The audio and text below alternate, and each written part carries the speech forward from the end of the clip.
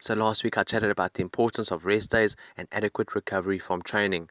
One type of training we're all familiar with is cardio. Typically rest days aren't necessary for light cardio. This also includes activities like leisurely walking or even dancing as an example.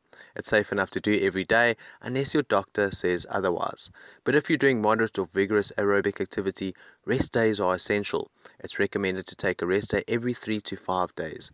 If you like to do vigorous cardio, you'll want to take more frequent rest days. You can also have active rest days by doing a light workout like a good full body stretch. To determine when you should rest, consider the recommendations for aerobic activity. Each week, adults should get between 150 to 300 minutes of moderate aerobic activity or 75 to 150 minutes of vigorous activity. You can also have a combination of moderate and vigorous training together. These guidelines can help you plan your rest days. For example, if you'd like to do 3 days of 50-minute difficult cardio sessions, you can plan your rest days and other workouts around them.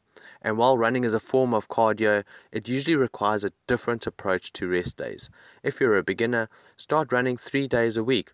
Running too much too soon can lead to fatigue and overuse injuries.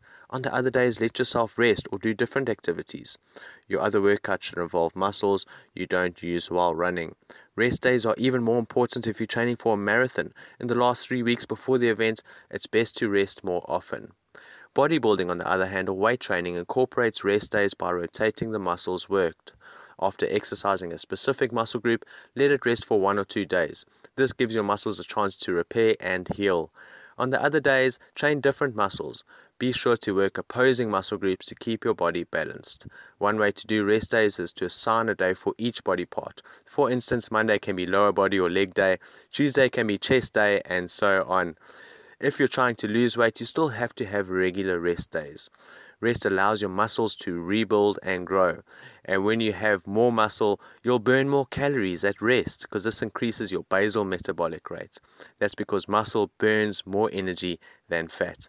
Additionally, you will feel refreshed. You'll be more likely to stick to your exercise routine. Next week, I'd like to chat about what you can do on your rest days to help you maintain and maximize your results and recovery. Thanks, Chat Sapphire listeners, and remember to stay healthy, stay active, and stay happy.